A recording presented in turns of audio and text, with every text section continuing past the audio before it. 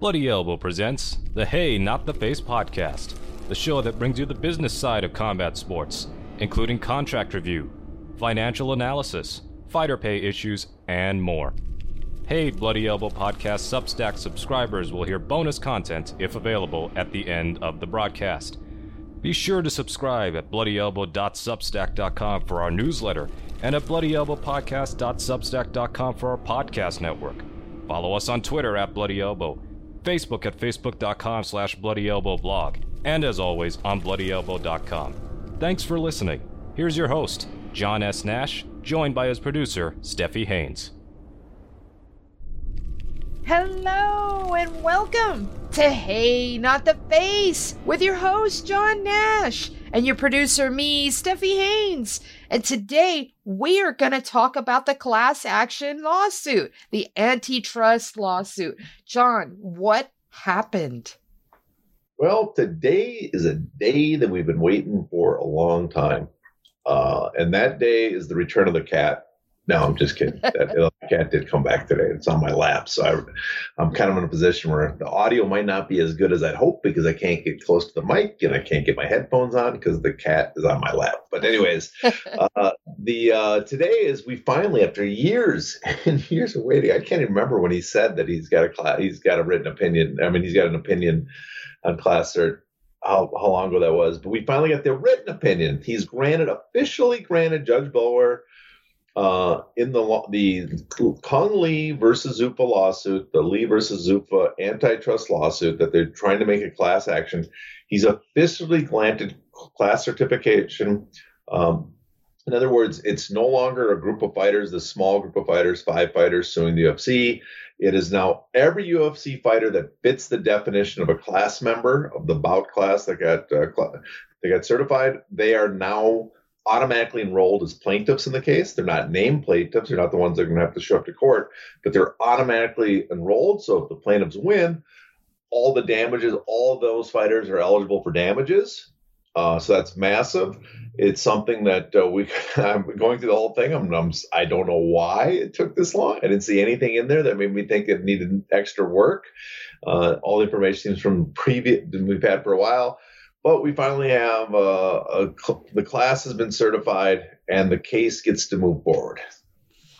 All right. You mentioned the different types of classes. And from what I understand, there are 2, identity class and bout class. Please break down the difference in identity class and bout class. Well, the bout class is those fighters that fought in the UFC or under Zuffa in North America or televised in North America. I believe that's the definition, the definition they had for it, between the dates of December 16, 2010 until June 30th, 2017. So roughly 1,200 fighters fit that definition of fighters that fought in the UFC. They're in the bout class.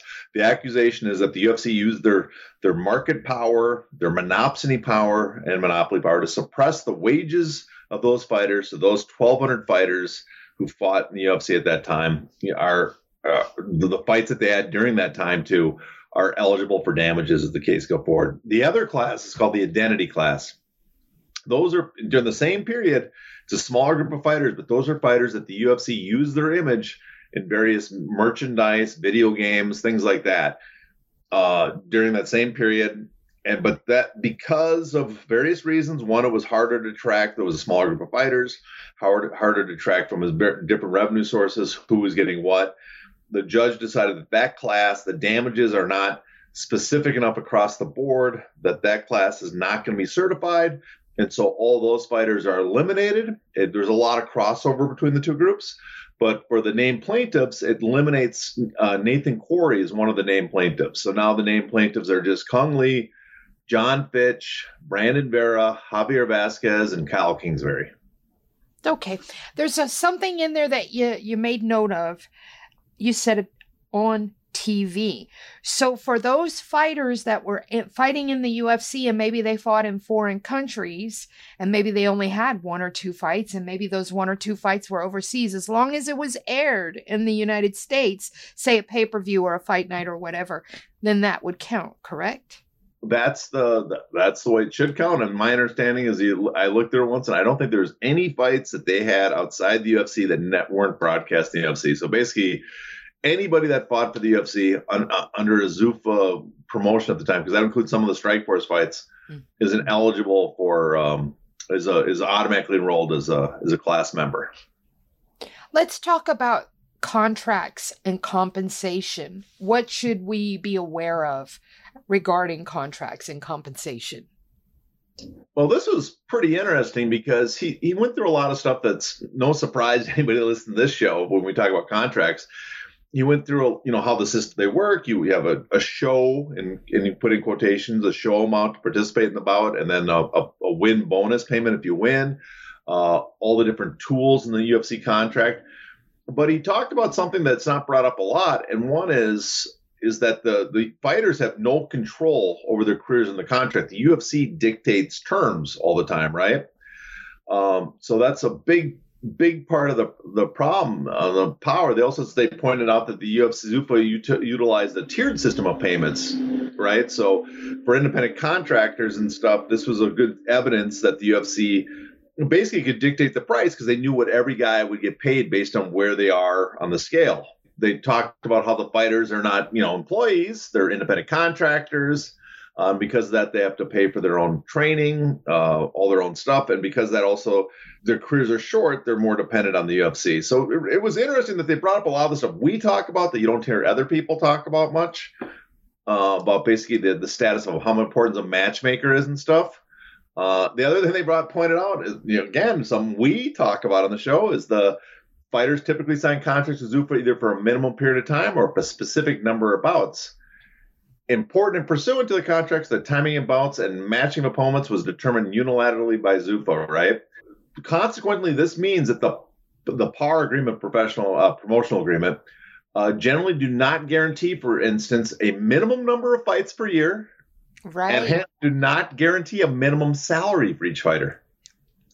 And so the whole thing about 3 fights a year we have to guarantee, the courts are pointing out that is not the truth. There's no guarantee of how many fights you have to get, and that means you fighters have no idea what they're going to make per year going in. So all that kind of interesting, and it kind of shows how much little leverage the fighters have in this situation. You had predicted that this would happen in August only 3 years back when, the judge was like right on the cusp of giving his written piece. And it took him 3 years, but you still got the month right. I got the month right. It's a good thing I didn't say what year it was at the time, because I can now lay claim that I got it right as Ginger snapped the Twitter handle wrong. But she pointed out I said August. And I did not say the year, even though the implication at the time was probably 2020 or 2021. And you are speaking of Snarky Ginger. She's an awesome person. I apologize for that. I talk with her, interact with her on Twitter a lot, but it's hard to remember bizarre Twitter handle names. She's a good chick. I want to ask you a question that might be a little off key here, but it's important to get it out there and to find out if there's some way that this antitrust suit can provide some kind of solution to what happened in Utah just this past week or past 2 weeks, where that there's a confidentiality agreement that fighters enter into, or they can decline, because 4 fighters did decline, but to guard how much they are paid.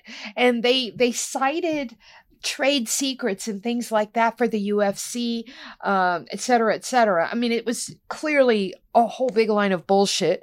But I'm wondering, since we're speaking about contracts and compensation, if this turns out the way that the fighters want it, if the plaintiffs are successful, is there in any way that could be impacted, or is that just completely something that the UFC is working out with the commissions? Yeah, that has nothing to do with the case per se, but there is a chance, because the idea of the case is to weaken the UFC. Yes, that's where I was going. I should point out, not weaken like the promotion and the revenue, because the whole idea is to give the fighters more power so they can get more revenue, but that the UFC does not have the ability to do what we call regulatory capture, which is they're doing, because the UFC has all the fighters, all the money, the commissions, if they want any sort of MMA or combat sports event in their state that generates any money, they've got to cater to what the UFC says. So the point, I guess, the suit would be like, we want to have it that multiple promotions are out there, that you are not beholden to just the UFC. The UFC cannot say a jump and you say how high in the future. That's a possible what they're shooting for, but I don't know if that'll happen in the case, but at the same time, the stuff like that with the athletic commissions, this case has no bearing on it. So this case, no matter how it shook out, couldn't possibly help that situation at all. Yeah, not only in an indirect way. If at the end result, that's what I mean, and that's what I'm saying. In some indirect fashion, could it somehow like a trickle down effect of the truth? You know what I mean? Well, I mean, and as I described, the indirect method would be like the UFC no longer has such power over the market that they can, because basically it's the UFC. We know it's the UFC telling these commissions not to report this stuff, right? Mm-hmm. The only way if this case would affect it, if it goes all the way through the end, the fighters win, the UFC is no longer as powerful in the space that they can dictate to the commissions to do that, then indirectly, because of this case, then athletic commissions might decide to start revealing pay again. But it would not be the result of the case per se. Okay. Would it be fair to say, like, if the Ali Act was enabled for MMA, would that somehow? That might more, because in some states they reveal boxing purses and stuff and cite the Ali Act implications that the Ali Act dictates that they're supposed to. Now, some states say it doesn't, but some states, because that they do it, and also because the General Accounting Office has a specific report that says disclosure is what the purpose of the Ali Act is, and we need more disclosure to help fighters. And so that's a tool that some you can wave in commissions' faces to get them to go along to release boxing purses more often. Mm-hmm. But no, again, it's not unless there's an enforcement mechanism that's enhanced, something with the Ali Act, the commissions generally are kind of ignoring the Ali Act at times. Okay. So we talked about compensation and contracts and even indirect relations to that. Let's talk about Zuffa's dominance in the market and how the judge viewed it. Yeah, well, they basically dictated how the UFC has a market share of approximately 90% of the revenue since 2008. Which is de facto market power. So when people say, I'm not going to say monopoly anymore because people get confused by that. They'll look up Webster's dictionary and say, they're not a monopoly because it says you need one buyer.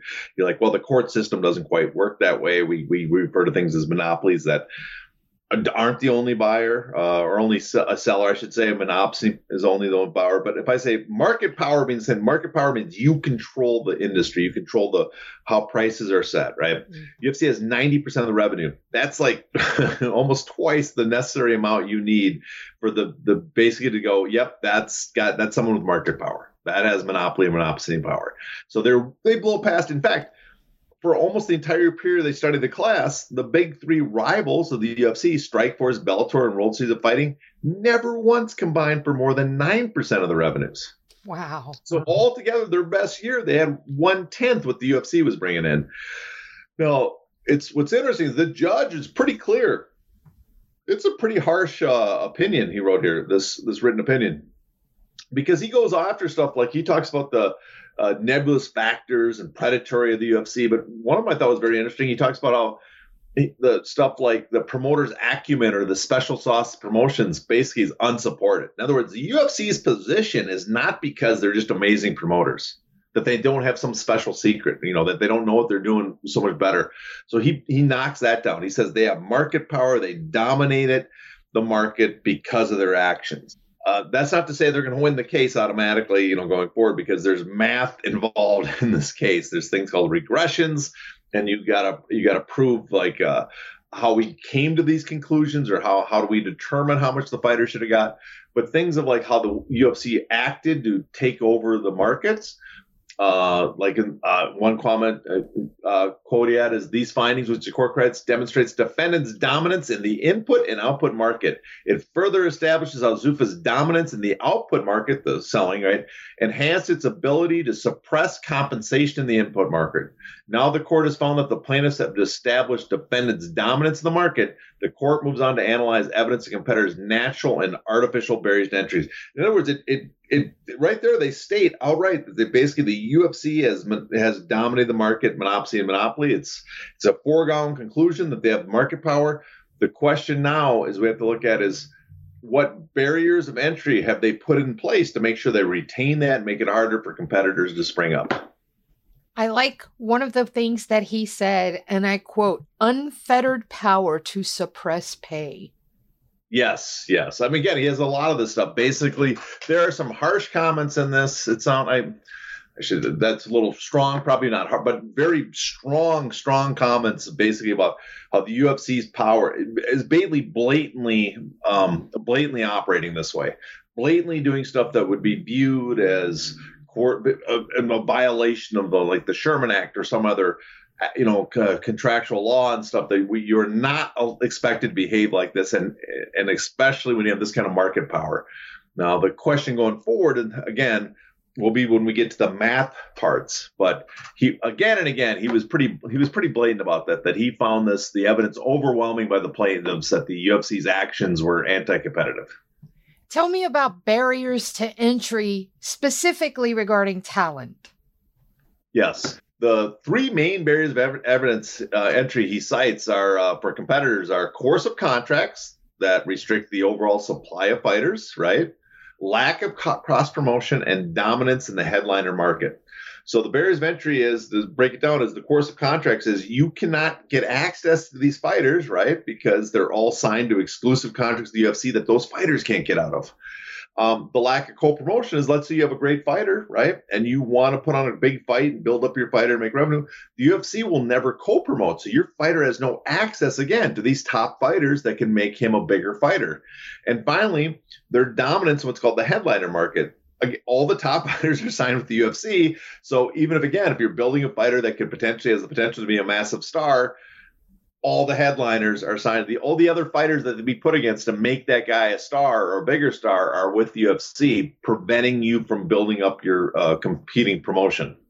Tell me about anti-competitive behavior to maintain that monopsony. There's just an endless amount of anti-competitive behavior. If we go through, some of the anti-competitive behavior is they bought out their rivals, right? What's interesting, he points out they bought out these rivals and they made claims that we went to get them the fighters, but he really buys into the argument that their purchase of these rivals, there was no justification on the basis of competitive reasons. In other words, they didn't buy them because it gave them stronger competition in it built up the MMA sphere in some way to made MMA better.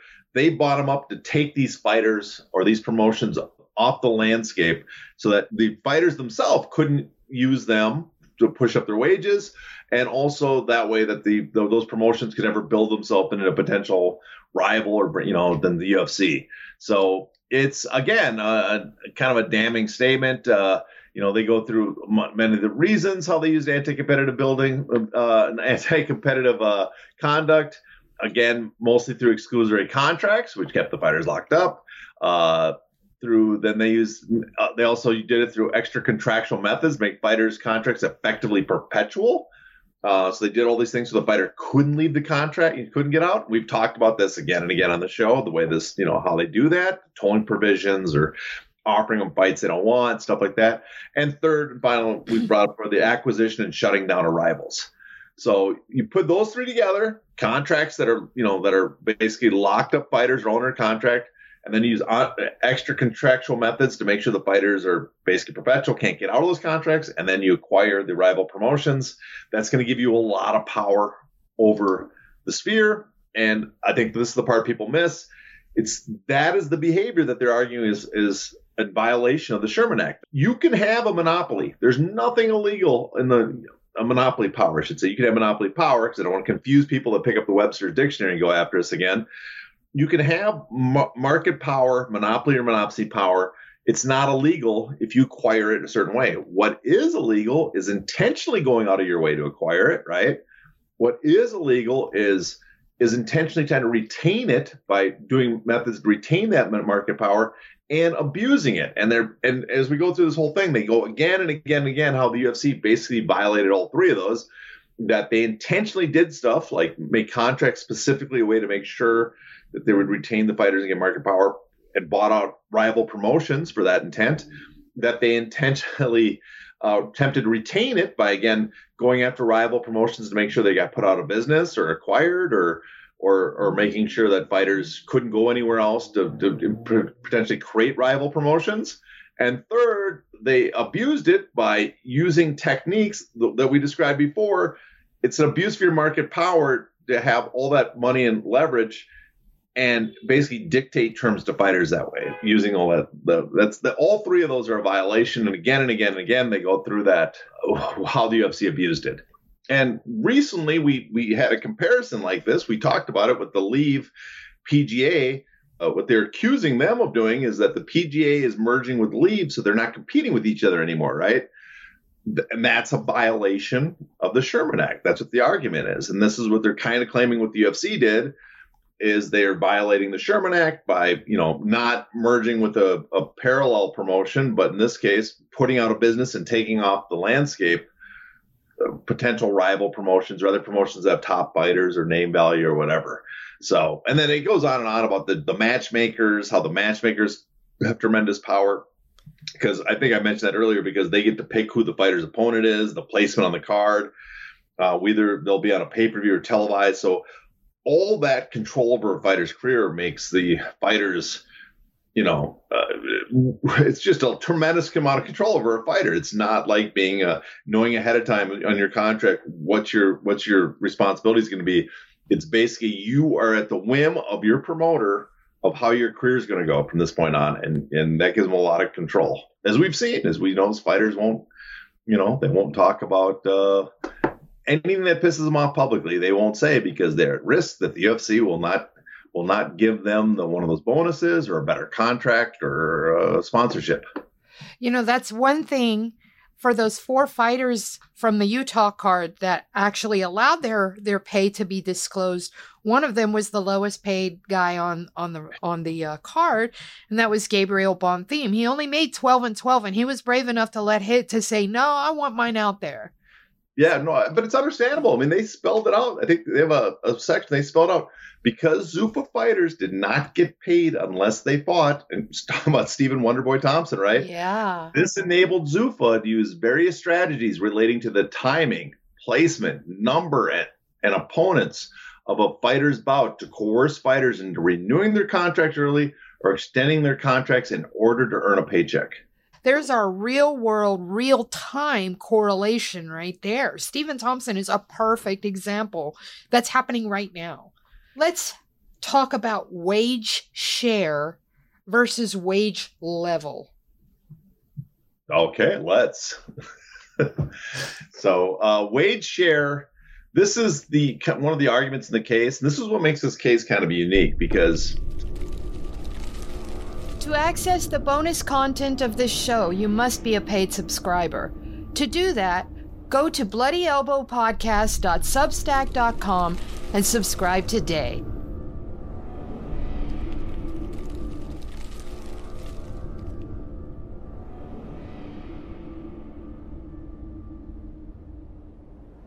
Thank you for tuning in to this Bloody Elbow podcast production. Subscribe at bloodyelbowpodcast.substack.com. Give us your email and receive notifications when your favorite shows drop straight into your inbox. We're also found on a wide variety of podcast outlets. Just search for Bloody Elbow Podcast and you will get new shows throughout the week, including the MMA Bunker and MMA Tete-a-Tete shows with Kid Nate, the Level Change Podcast, the Hey Not the Face Podcast, the MMA Vivisection main card and prelims UFC preview shows, the 6th Round Post-Fight Show, the Show Money Podcast, and the MMA Depressed Us.